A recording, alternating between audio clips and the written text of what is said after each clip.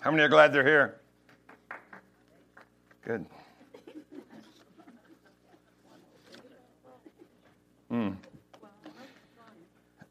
Well, if you're new to us, we want to welcome you to Faith Community. We're glad that you made it this morning, and we hope that you'll make acquaintance with a few people and that we'll see you again. It's always nice to have folks dropping in on us and people here for the very first time. We've had a number of them. All through the summer, we've it's just been amazing how the attendance has stayed up and new people have come along and we've gotten to know some new families, so it's pretty exciting. I want to jump right in this morning. For several weeks, we've been taking an in-depth look at the various themes, the dominant themes of the great book of Revelation, and we call it simply the back of the book for obvious reasons. Each message has brought with it its own homework assignment for the week. And talking to people, I find that some people are actually doing their assignment, which is kind of cool. Which means probably some people aren't, but it's easy to forget it if you don't jot it down or give yourself an on-purpose reminder. So the reading this week, your assignment is Revelation chapter 20. That's 15 verses in all, and the reason I'm giving these chapters to you a little bit at a time is after you've heard the message and you're trying to put together a sequence of events and symbolism and what these things mean and what was the purpose of this and how's it all going to play out and are we getting near the end times, and et cetera, if you will take that information and then also read the chapter that I'm assigning to you and maybe read it a couple of times, it will really help to amplify what's been said and help you to understand better what the teaching is all about and what John is saying in the book of Revelation. So now, if you want, you can bookmark that in your Bible, just that spot, Revelation chapter 20. We may visit it this morning. We have a lot of other addresses in Scripture that we want to go to. Or you can put it in your notebook or your tablet or your smartphone or whatever. But this is not an excuse to text, all right?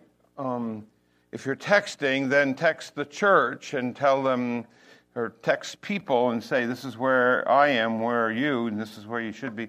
But speaking of texting, I am always interested in watching people walk around different places. Some people cannot do anything without that thing in their hand.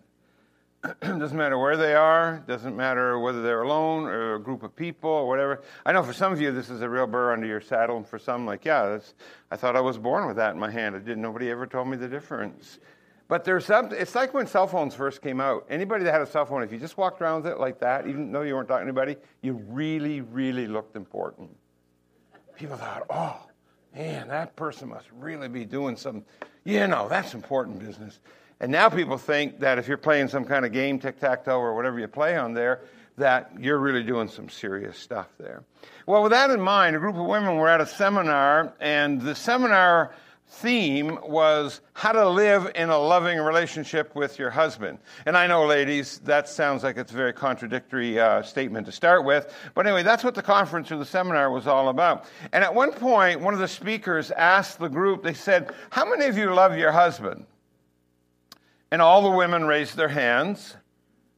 See, women lie too, guys. Yeah, okay. And then they were asked, well, when was the last time you told your husband that you loved him? Well, some said today. Those were the super spiritual ones. A few of them said yesterday. Some couldn't remember. We're getting closer to it all the time. Then the women were told, take out your cell phone, because the speaker knew that probably every one of them had a cell phone, and text to your husband these words, I love you, sweetheart. After a few minutes, the women were instructed to exchange phones with another person and to read aloud the text message that they received in response to that message. I'm just going to read for you the top 12 replies, okay? If you've been married a while, you understand that these replies are a sign of true love. Who else would reply in such a succinct, honest way? The first reply that was read was, who the blank is this? Second one was, hey, mother of my children, are you sick or what?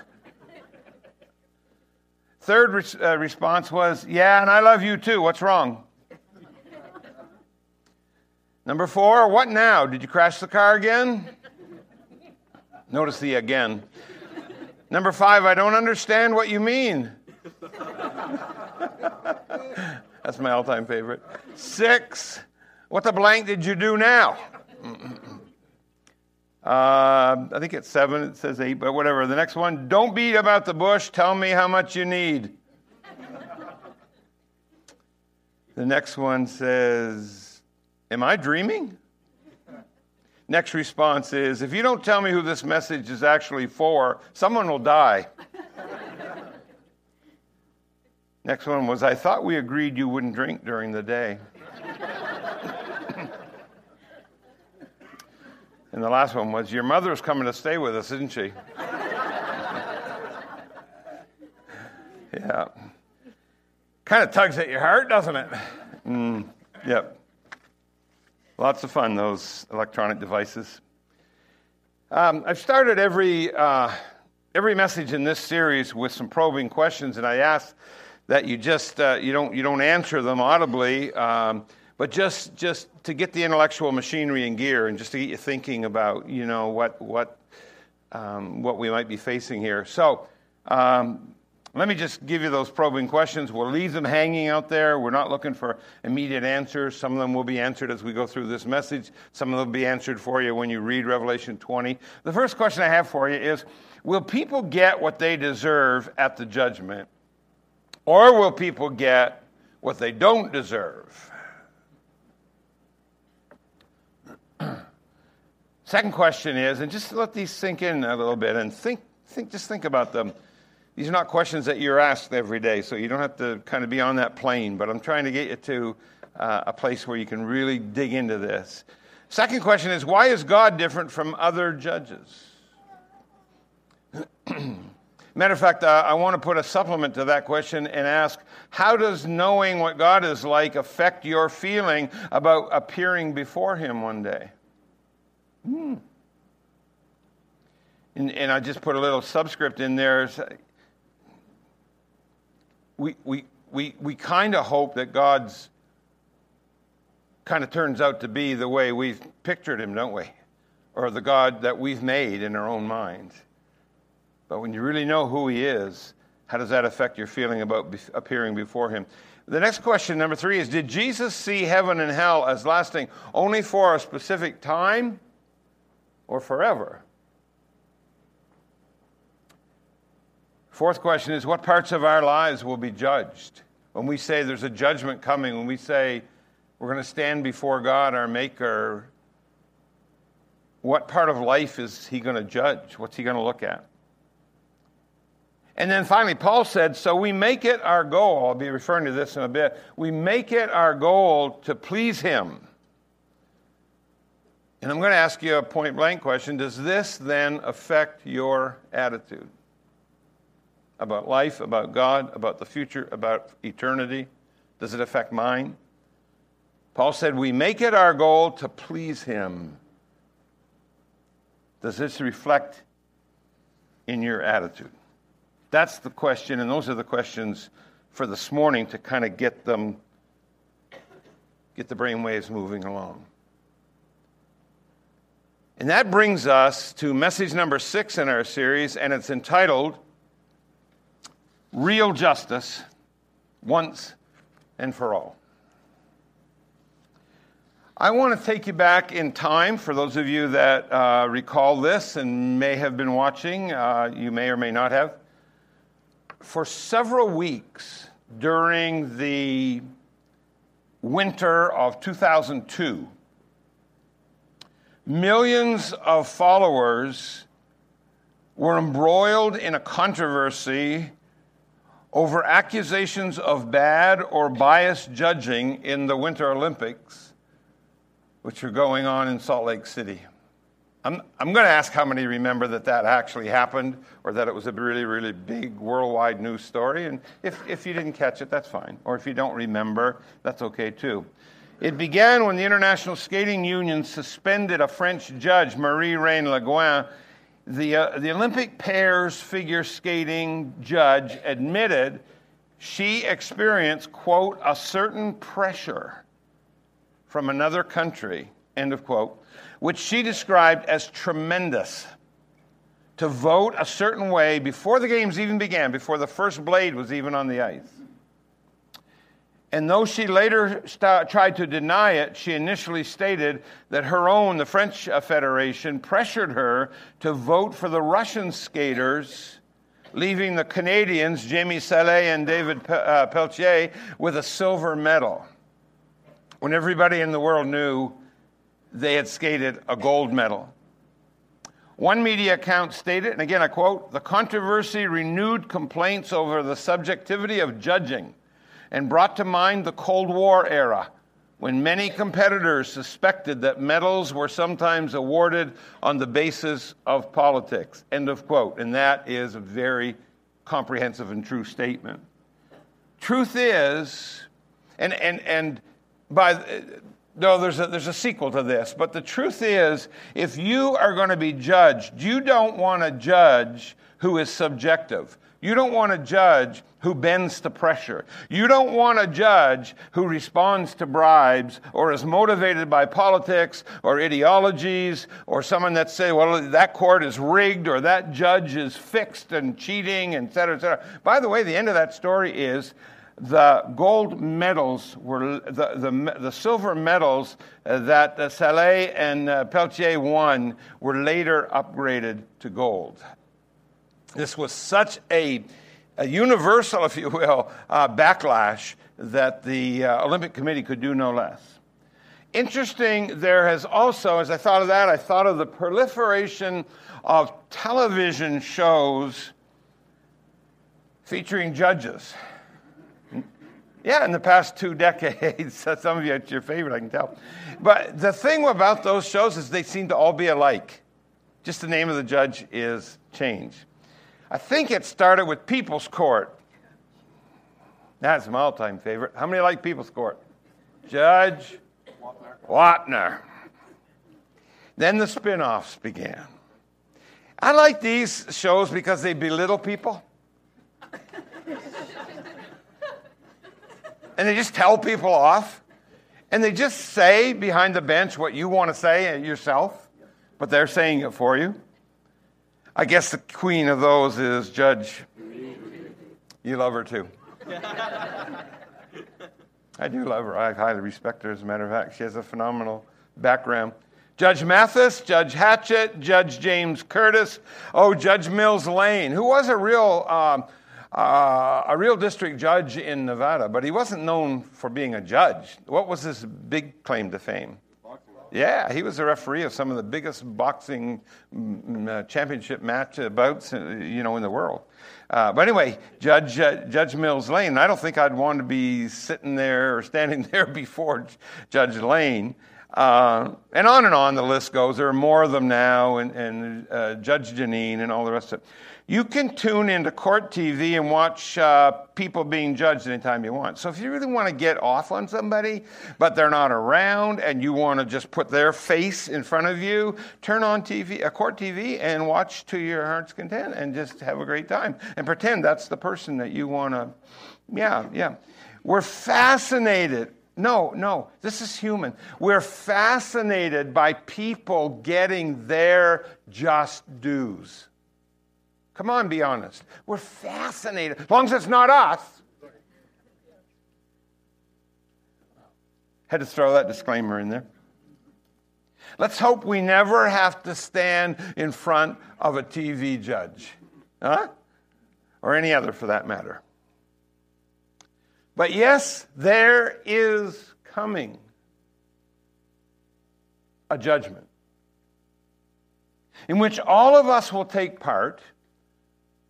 And the Bible says this in Acts 17:31, "For he has set a day when he will judge the world with justice by the man he has appointed. He has given proof of this to everyone by raising him from the dead." That man can be no one other than Jesus. We will be on trial for how we've used our lives. I think someone has done some teaching that is misleading and erroneous in some of the Bible churches over the years, that Christians will avoid and evade all judgment. There'll be no judgment of anyone who knows Christ or names the name of Christ. I want to clear that up for you today. We will be on trial for how we've used our lives and whether our relationship with Christ has been a real relationship or has been nothing but hypocrisy. We will not be standing before an earthly judge who is subjective. Just think of that, isn't that great? Who is biased, who yields to pressure, who is ill-tempered, but the judge of all the universe. In Revelation 19, our chapter of the last lesson, said that is the one who judges with justice. This is real justice, once and for all. Yet all the more reason to take the final judgment seriously, because this is a very sobering truth. And even on my way in here this morning, and even in the time I spent alone before coming to the platform, I thought about the fact that this is not an easy message to deliver. I haven't had one in this series. I'm preaching from Revelation, folks. And it just gets tougher and tougher. But, we need to be toughened up. We need to be ready to handle the great nuggets of truth that we find there. And so the Apostles' Creed, some of you were brought up reciting the Apostles' Creed. Here's what it says. When it gets down to talking about Jesus Christ, it says, Jesus Christ will come again to judge the living and the dead. The Bible itself says in Hebrews 10, verses 30 and 31, for we know him who said, it is mine to avenge, I will repay. And again, the Lord will judge his people. It is a dreadful thing to fall into the hands of the living God. That was the text for a very famous Jonathan Edwards message during the First Awakening. There's so much to say about this important topic, but let me begin by saying, just first of all, first things first, the judgment to which I'm referring this morning will be totally fair. Here is a judge who does not take bribes and he does not take sides and he's not influenced by anyone. He is not subjective, but he judges solely on the truth. The real truth can be terrible because there's no denying it or getting away from it. I don't mean what you and I perceive as truth, but I say real truth, the truth. Because there's no denying real truth and there is no getting away from it. At the final judgment, it will be totally fair, which means that there will be no excuses, and there will be no justifications, and there will be no deals cut. There will be no influencing the judge. There will be no giving bribes on any side. There will be no comparing with anyone else. Only the truth will be taken into consideration. The final judgment will not be like a media circus event, like the O.J. Simpson trial. How many remember going through that year? Whew. Justice will not be mocked. It will not be maligned. It will not be mangled. It will not be swept under the carpet. It will be carried out in absolute, impartial fairness and total equity. Here's what the Bible says in Acts chapter 10, verses 34 and 5. Then Peter began to speak. I now realize how true it is that God does not show favoritism, but accepts from every nation the one who fears him and does what is right. So think about this judgment. The Bible also says that God does not judge by external appearance. That's in Galatians chapter 2 and verse 6, where Paul is trying to encourage people to get their act together and to get back where they were, living by faith and living in the total freedom of the grace of God. His judgment is absolutely fair. I think now that's 3 times I've said it because it needs to be repeated over and over and over and over. That may be the only time in your existence that you really get a fair shake. I don't know what kind of hand that life has dealt you or will deal you. And I don't know how many times you will have to be forced to say, but why me?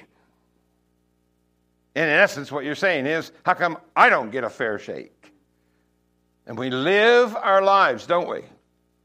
From one why me to the next. So let me just say for the fourth time that his judgment is absolutely fair. Fair to you, fair to me, fair to the worst sinner that you can think of that's ever walked on this planet.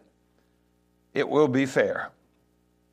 In one of Michelangelo's powerful paintings, I think they were all powerful from what I understand, they're all so rich with emotion.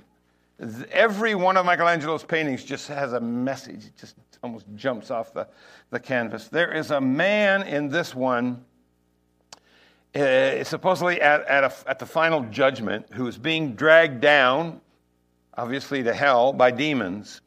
And he has a hand over one eye, and in the other eye there is this look of what's called alarmed awareness of personal failure and exposure.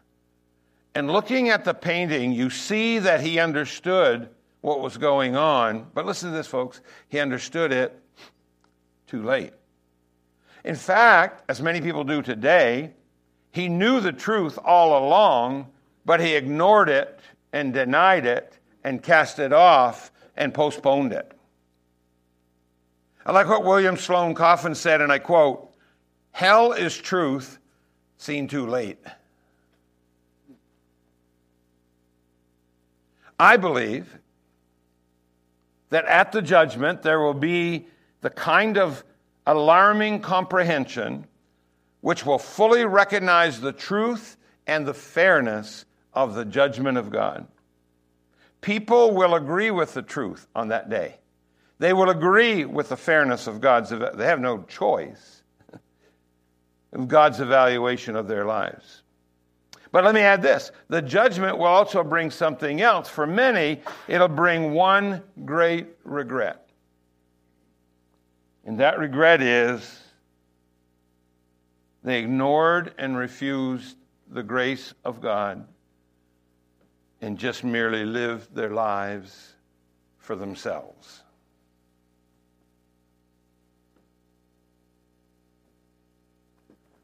Another famous theologian said,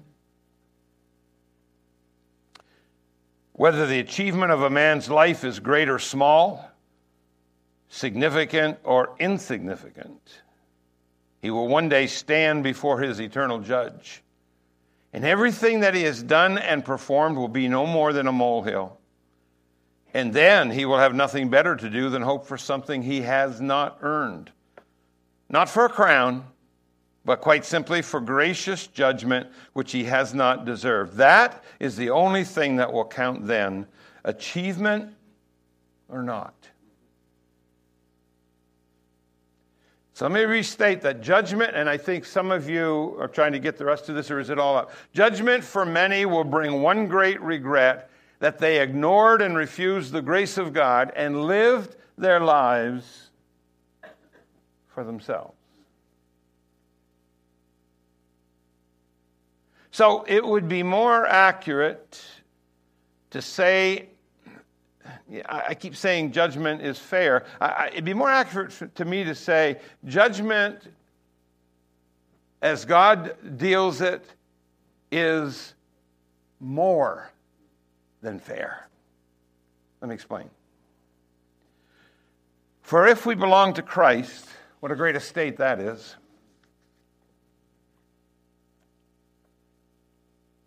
We will not receive what we deserve.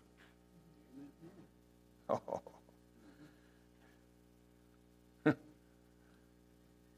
Please do me a favor as a friend.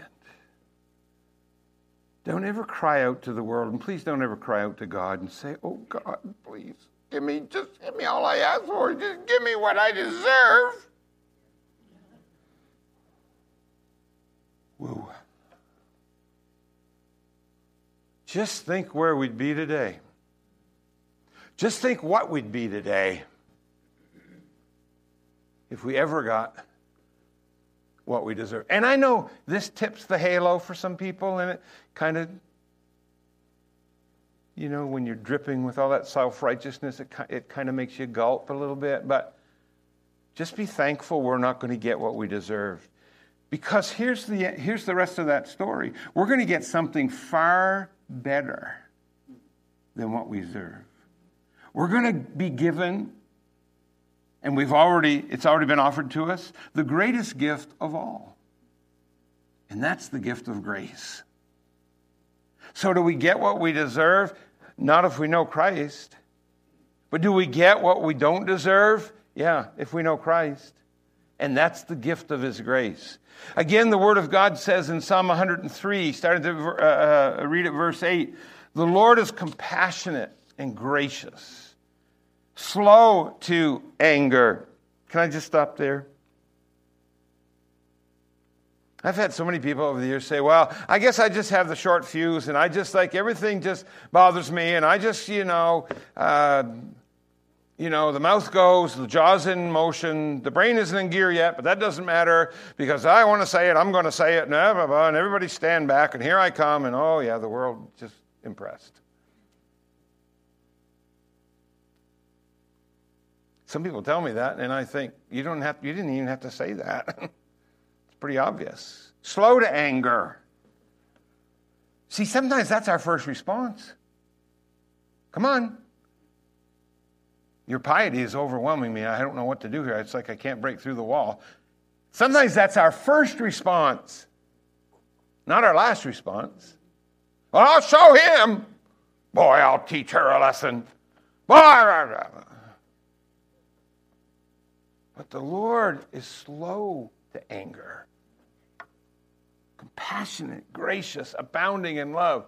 Don't look at somebody else this morning when I'm preaching this. Get the mirror out. He will not always accuse. Woo. Nor will he harbor his anger forever. I'm glad. He does not treat us as our sins deserve or repay us according to our iniquities. There it is. For as high as the heavens are above the earth, so great is his love for those who fear him. As far as the east is from the west, so far has he removed our transgressions from us. I used to preach messages like this, and I'd go into all the scientific data that I could find to show you how far the east is from the west, and never the twain shall meet, and all the rest of it. But look, the Word of God ought to just speak to it for itself this morning and speak peace into your heart when you think about these verses. I love this story Steve Winger told a while back, he wrote about it, and he wrote about taking a final exam when he was in university, in what was called a logic class. And the professor was well known for his difficult exams, especially the final exam. And if you ever were in a university or a college and you had a professor like that, you can kind of identify. I can remember back in our day, there would always be one course in freshman year that one professor would stand up and say, at least 50% or 75% or 80% of the people in here, there'd be like 200 people in the class, will fail this course. Not might, not could, not it's possible, not the record shows, you will fail. Those are the kind of professors you just tolerated. So this professor, teaching logic, and he's well known for difficult finals. Steve writes, as a matter of fact, have you ever heard of an open book exam? How many of you ever heard of an open book exam? Those can be some of the toughest exams. So here's what he said. He said to keep us, or help us on our test and to keep us focused, the professor told us we could bring in as much information to the exam, now listen to this, as we could fit on a piece of notepaper. Most students crammed as many facts as possible on their 8.5 by 11-inch sheet of paper. One student walked into class. I love this. Put a piece of note paper on the floor and had an advanced logic student stand on that paper.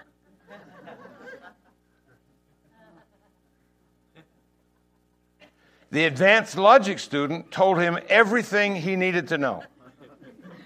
By the way, Steve was the only student in that class to receive an A. He wasn't breaking the rules. The instructions were very clear. You can bring in one sheet of paper and have everything on there, all the information you want, but only on one sheet of paper. Some of you are getting it now. It's good. Take a while. I'm trying to preach slowly.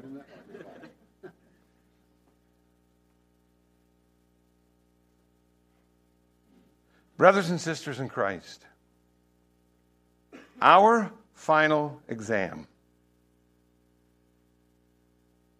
at the last judgment, the final judgment, the judgment, call it whatever you want, will be more than fair because we're allowed to bring with us someone who will answer the questions on our behalf. We could never pass that exam on our own, not a hope, but we have someone who will stand on that paper for us and provide all the answers.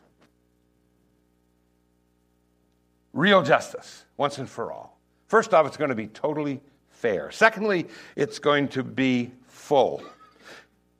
And when I say a full judgment, I mean all will be judged. Everybody will be judged. You say, well, who does that include? Well, if you're not quite sure who everyone is, I'll tell you. It's the living and dead. It's the great and small. It's the rich and poor. It's the good and bad. It's the church member and the pagan. It's the genius and the mentally challenged. I think we've covered it all. I'm saying no one, not one single human who has ever lived on this planet will avoid the judgment. And God will fully take all things into account. Nothing will be passed over. Here is what Jesus himself said in Luke 8. For there is nothing hidden that will not be disclosed, and nothing concealed that will not be known or brought out into the open. For those who are without Christ, nothing will be hidden of all the things they've done. So that's going to include wrong things. It'll be there for all to see. On the other hand, for those who've received Christ into their lives and experienced his forgiveness, nothing good they have done will be hidden. It'll be shown to all. It'll be a full judgment. It'll be revealed at that time.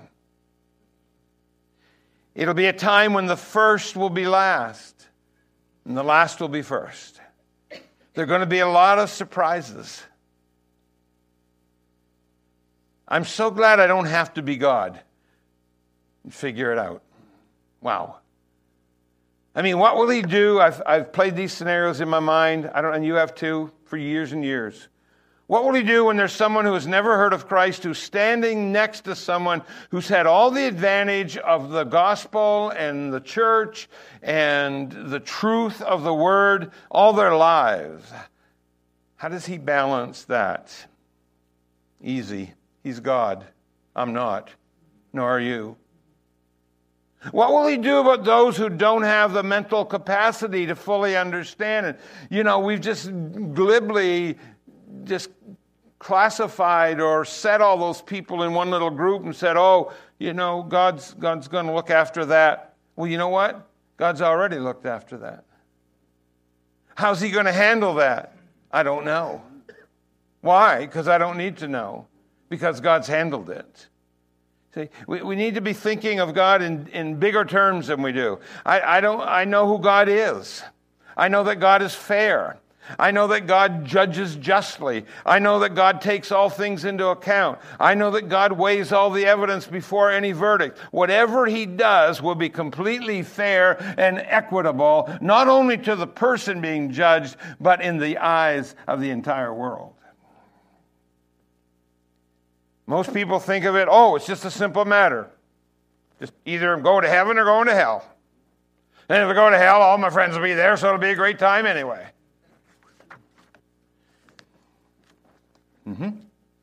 Wow.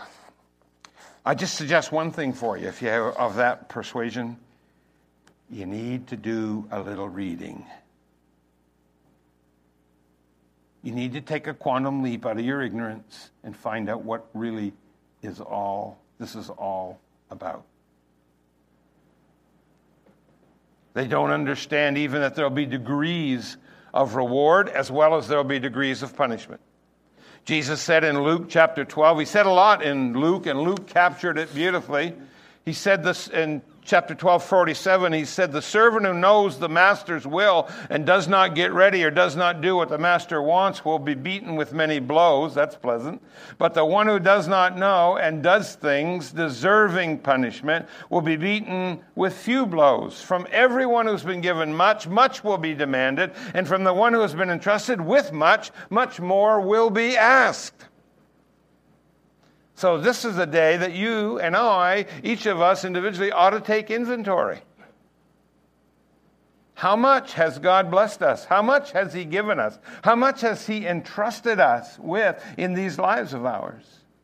Because that's going to be, in part, a measure of how He will judge us and how He will look at us on that day. If you've been given great privileges, and some of you say, well, I wasn't brought up in privilege, and I don't know, I didn't have a silver spoon in my mouth and all the rest of it. Look, I'm not talking about wealth, I'm talking about privilege. And I don't think there's a nation on earth where the general population has had more privileges than the nation you and I are living in today.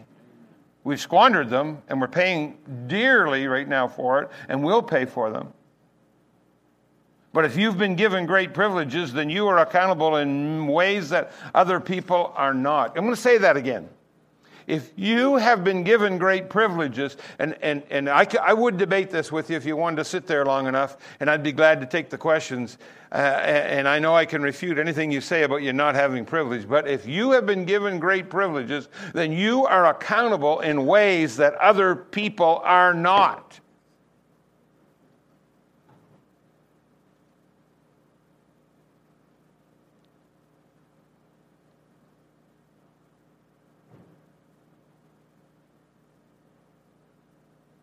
If you remember the parable of the talents, the master gives to one servant 10 pieces of money, and to another he gave 5, and to another he gave 1. The Bible says in Matthew 25:15, each according to his ability. Now the master didn't give 10 talents to the one with the least ability. That probably would have been the way our government would handle it. But to the one with the most. God does not, listen to this, God does not expect what we cannot produce. Some people spend their whole lives agonizing over this if they could just learn this truth. God does not expect what we cannot produce. But He does expect us to use what we've been given. This parable teaches also that there are different levels of reward. The more you use what God has given you, the greater your reward will be. No way you can read in or out of this parable anything else. The one who hid what he had, what happened to it? And he wouldn't use it? For free, he was afraid he might lose it? What happened? He lost the little bit he had.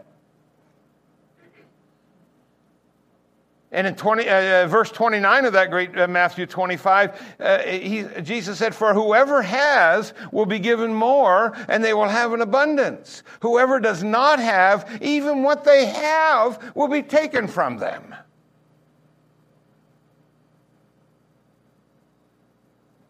Now, in response to this, here's what Paul wrote in 1 Corinthians chapter 3. And it's just so exciting to read when Paul gets in on the action here. And here's what he says in chapter 3, starting in verse 10. He says, by the grace God has given me, I laid a foundation as a wise builder, and someone else is building on it. But each one should build with care. For no one can lay any foundation other than the one already laid, which is Jesus Christ. If you're building on anything else today, my friend, you're building on a false foundation. Period. If anyone builds on this foundation using gold, silver, costly stone, wood, hay, or straw, their work will be shown for what it is, because the day, capital D, the day, that means the day of judgment, the final day, will bring it to light. It will be revealed with fire, and the fire will test the quality of each person's work. If what has been built survives, the builder will receive a reward. If it is burned up, the builder will suffer loss, but yet will be saved. And that's where we say saved as if by fire, even though only as one escaping through the flames. It's a full judgment, because not only will everything we do be taken into account, but every thought we've had, every motive, every intention. Listen to the description of the fullness of the judgment as described in the book of Hebrews. God wanted the Hebrews to know this. Chapter 4, verse 12. For the word of God is alive and active, sharper than any double-edged sword. It penetrates even to dividing soul and spirit, joints and marrow. It judges the thoughts and attitudes of the heart. Look at verse 13. Nothing in all creation is hidden from God's sight. If you're a Bible underliner, I'd get my red pen out and underline that one sentence. Nothing in all creation is hidden from God's sight. Everything is uncovered and laid bare before the eyes of Him to whom we must give account.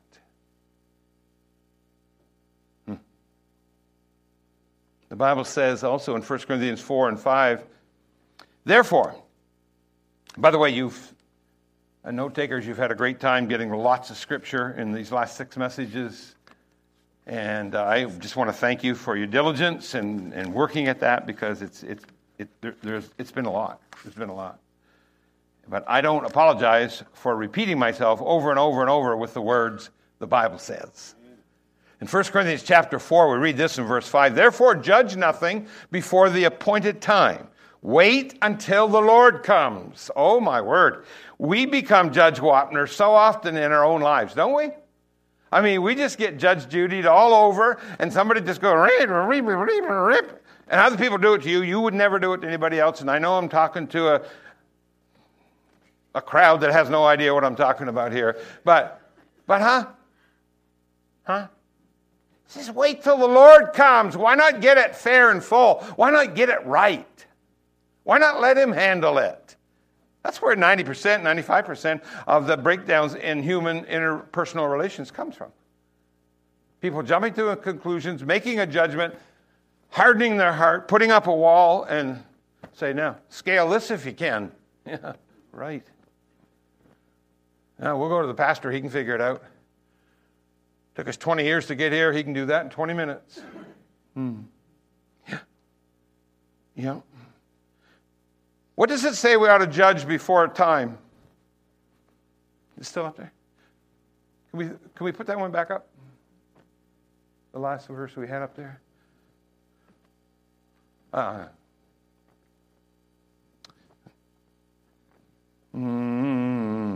Corinthians 4:5.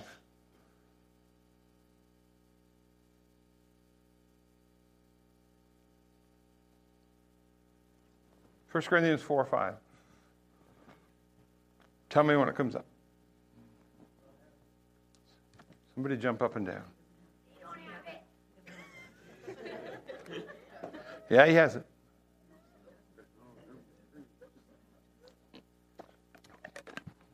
We're under attack. Those were all checked before we started. All right. 1 Corinthians 4:5, who has it? Just read it for me. Therefore, judge nothing before the appointed time until the Lord comes. He will bring to light what is hidden in darkness and will expose the motive of man's heart. At that time, each will receive his praise from God. Thank you.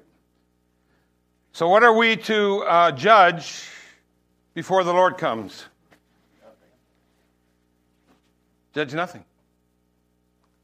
But wait till the Lord comes.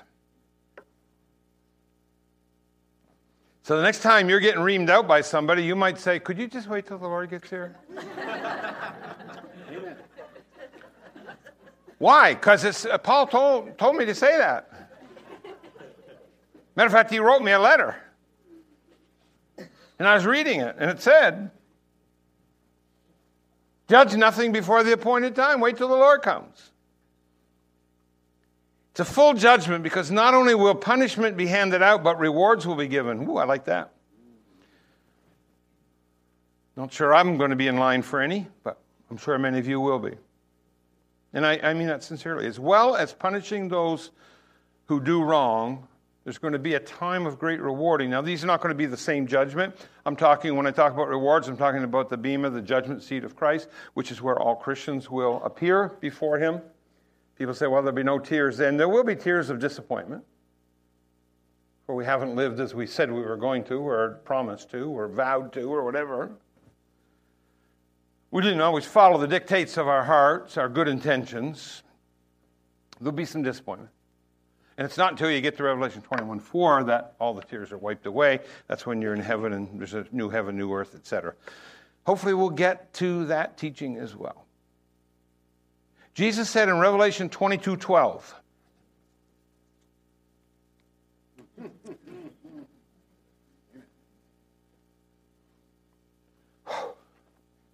look, I am coming when? Do you believe that?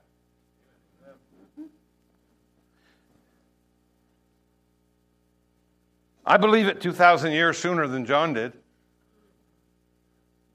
John heard the Lord say, hey, I'm coming soon. And that was 2,000, give or take, years ago. Say, oh, then it must not... Yeah, I guess that's not going to happen. When's it going to happen? I don't know, but we're 2,000 years closer. That excites me.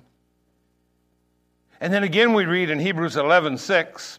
I mean, I know we have this because this is a verse that really, really, really speaks. Without faith, what? Without faith, it's really hard to please God. Without faith, plus a little bit of works, without faith, going to church every Sunday, without faith, but if I hang around a bunch of Christians, but without faith, look, without faith it is what? Impossible to please God, because anyone who comes to him must believe that he exists and that he, what?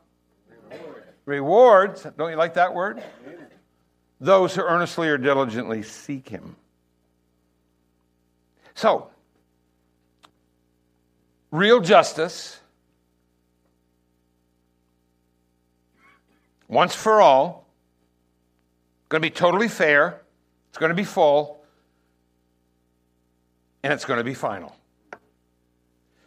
There are no second chances, there are no do-overs, there are no reincarnations. Anybody that believes that, you're going to come back as a sunflower, or you're going to come back as... No, we've had people sit right in these seats, probably some sitting right where you're sitting today, who believed that Grandpa was coming back as a butterfly, or if they look up at certain nights, they can see him waving or winking in the sky. I mean,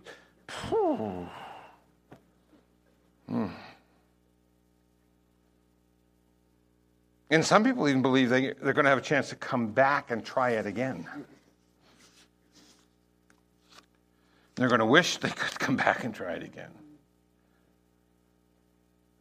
Let me just say, you can do nothing then, but you know what? You can do something now. You can make a mid-course correction. You have the opportunity to give your life to God, and I mean really give it up, and begin to live for him productively. But the day's going to come when those opportunities will be gone. They'll be over.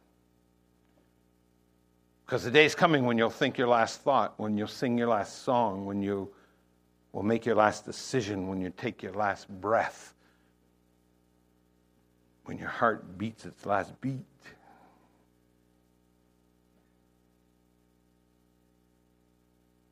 And time for you will be no more. And the Bible says, Hebrews 9:27, just as people are destined to die once, after that, after death, what? Face judgment. Now, don't be scared by this verse. I'm not trying to scare the hell out of anybody. I'm trying to scare people out of hell. No, I'm not really. because that wouldn't be a good motive. Well, would it? I'd much rather you be motivated by love than by fear. By the grace of God, and the mercy of God, and the kindness of God, the tenderness of God. But let me just take this one verse, Hebrews 9:27, and tell you that if you're born once, you will die twice. You'll suffer a physical death, and you'll suffer a spiritual death. But if you're born twice, you will only die once, which would be the physical death, maybe, and you may not die at all. What a deal I have for you. Born once, die twice. Born twice, die once, and maybe not at all. That'll keep you going. And I got to tell you, there are so many wild, popular, and they're popular. They're out there, they're out in our world. Theories. I just have to take my word for it. I meet this all the time, and I meet it especially when I'm dealing with death and I'm dealing with some family, and they may be a Christian family, they may not. Many of them are not, and like I said, they're lost as a goose in a snowstorm. They don't even understand the words. They just don't get it, and it's sad. But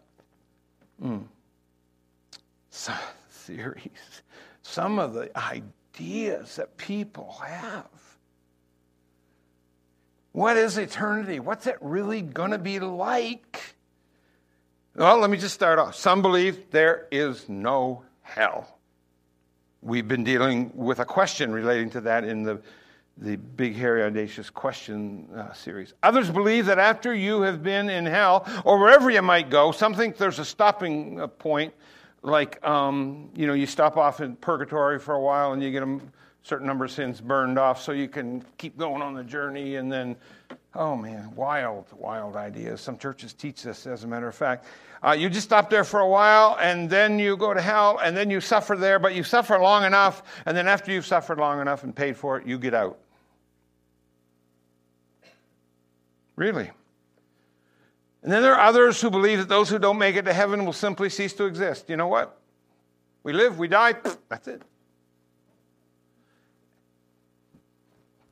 I mean, I can see how that'd be easier to believe. It's just so far from the truth that it's pitiful. All interesting theories, and all kind of have their neat ideas. But what did Jesus have to say about it? After all, he's the only one who ever stepped out of eternity and into this capsulized thing we call time and came to this earth, his own creation. Surely he, more than any other, would know what eternity is. So Jesus said this, and I quote, then, Matthew 25:46, then they will go away to eternal punishment, but the righteous to eternal life. I'm going to get your attention now. All of us are created to live forever. And there is nothing anyone can do to change that fact. We're going to live with forever, either with God or without God. And we can't change the fact that we're going to live forever, but we can change where we're going to be forever.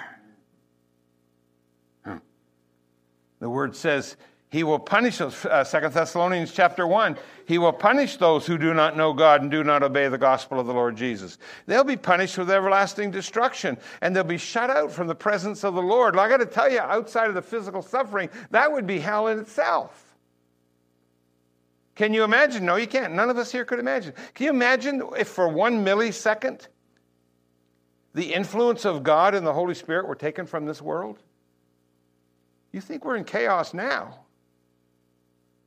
And from the glory of his might, on the day he comes to be glorified in his holy people and to be marveled at among all those who have believed. This includes you. Thank you, Paul, for recognizing the Christian. This includes you because you believed our testimony to you.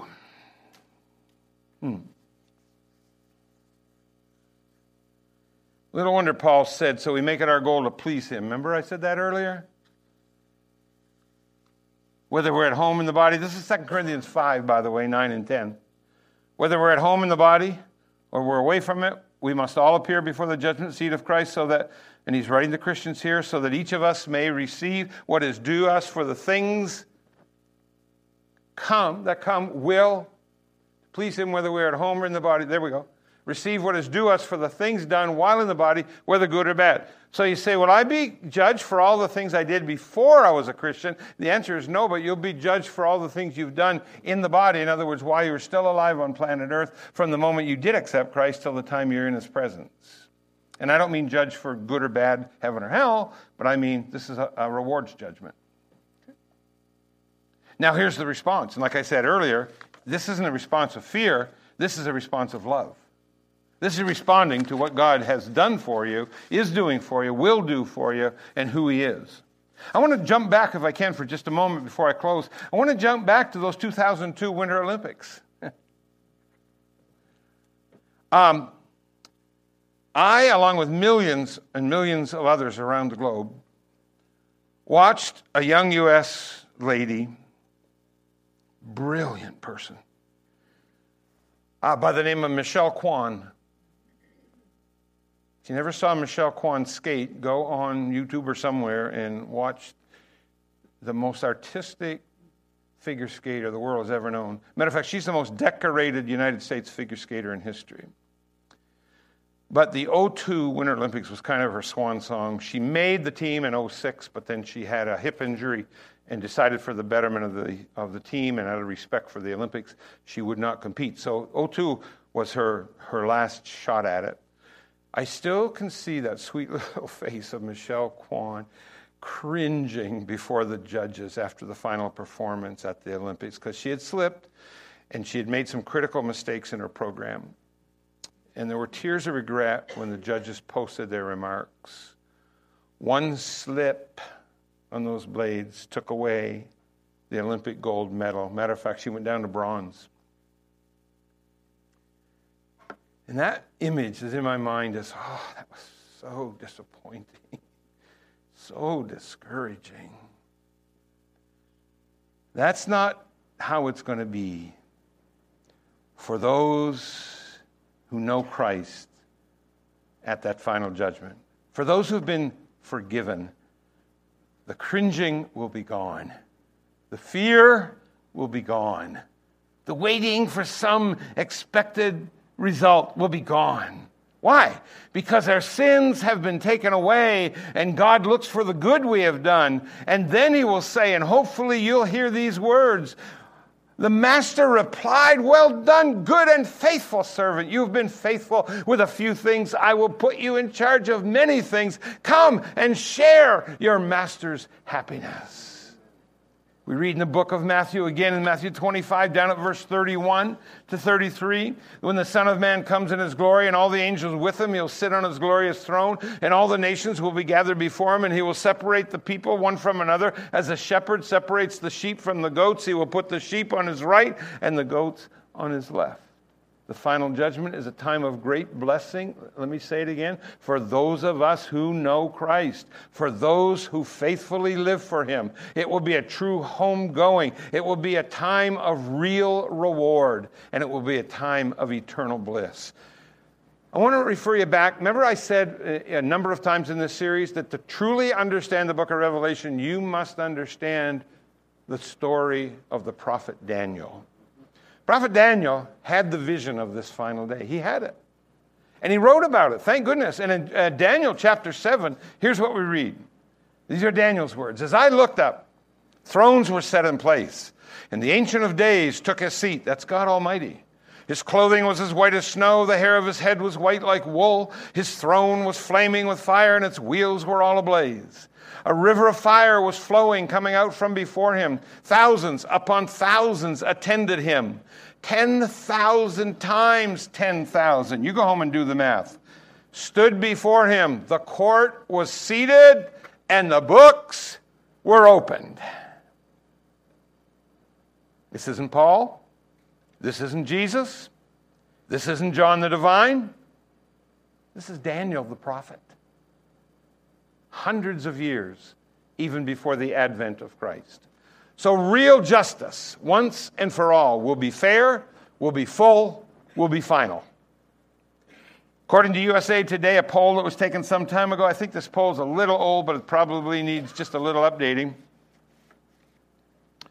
Top 5 things people put off until the last minute. Here they are in order. House chores and yard work. Good time of year to be talking about that, right? 47%. Secondly, holiday gift shopping. 43%. Third, making doctor and dentist appointments. 35%. Of course we don't make dentist appointments. We wait till we get the toothache and that molar in the back, and we try to get a hold of a dentist on a long weekend. Smart people we are. Fourth thing, calling relatives. Oh, I should call whatever her name is. I should call my father. I should call, Uncle, yes, Uncle Fred. Why, you haven't called. I've been meaning to call him. And then changing the oil in the car. Any of you mechanics that are here today know exactly what I'm talking about. People say, can't figure out why this thing blew up, or why she's on fire, or why I can't get her to move and the pistons are all stuck. That's a funny poll. I think there's one thing the people taking the poll missed. How about putting off getting our lives right with God? That would be at the top of the list, wouldn't it? You know why? Because somehow we think that all these other things are important. We've got to get the yard work done, and we've got to clean the house, and we've got to wash the dishes, and we've got to call, Uncle Fred, and we've got to get the shopping list so we can start and we do all this, and these are all our priorities. And this, if it's even on the list, would be at the bottom. Getting our lives truly right with God and with others. We think it's something we can just put off till a later time, another time, perhaps at the last minute, then boom, just before we can make that important decision, and that's the most important decision we'll ever make. The most important decision. It's possible to put that decision off another time, another time, another time, another time, and then guess what? There's no more time. The most important decision you'll ever make. Why give God the leftovers of your life? Why not give him all the time you have left? And why not do it now? Paul, in Acts chapter 26, was preaching before King Agrippa. And at the end of the message, King Agrippa was under very, very serious conviction of the Holy Spirit. And he said, you know what, Paul? You've almost, the most damning word in the English language, almost persuaded me to become a Christian. And in Acts chapter 24, Paul's before the governor, Felix. And he's preaching the gospel, and Felix is getting interested, and he's starting to move spiritually toward that message that Paul is sharing. And he said, Paul, I've got to go now. I've got some things to do. Could you come back at a more convenient season? Can I just tell you something? When you're confronted with the gospel, there's a very good chance there won't be another season. There's a very good chance there'll be a more convenient time. There'll never be a better moment to give your life lock, stock, and barrel to him. And I want to ask you today, we're going to play a song here in just a moment. I want you to think of it as a time of challenge, time of taking in what you've heard this morning, a time of invitation, if you want to call it that, whatever you want to call it. A time of connecting with the message, connecting with the Savior. And why not connect with us if you're going to connect with Jesus? And let us know that you've done this wonderful thing today. Pick up the Connect card in your seat pocket. Give us your name and say, today I've accepted Jesus. Or I want to be baptized. Or I need to know more about all of this. Or I want to know how I can serve him. I'm taking this message seriously.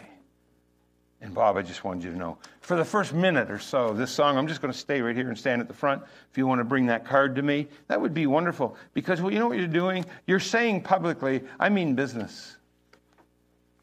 See, everybody Jesus ever called, he called publicly. When Jesus died on the cross of Calvary, he died publicly. This was not, as he said to Agrippa, this thing was not done in secret. This was not done in some dark place and nobody knew about it. Everybody knew it. The whole kingdom knew it. Those that were there, those that weren't. And if he would do that for us, we can do no less than stand publicly and say, I'm identifying with him. Thank you for listening.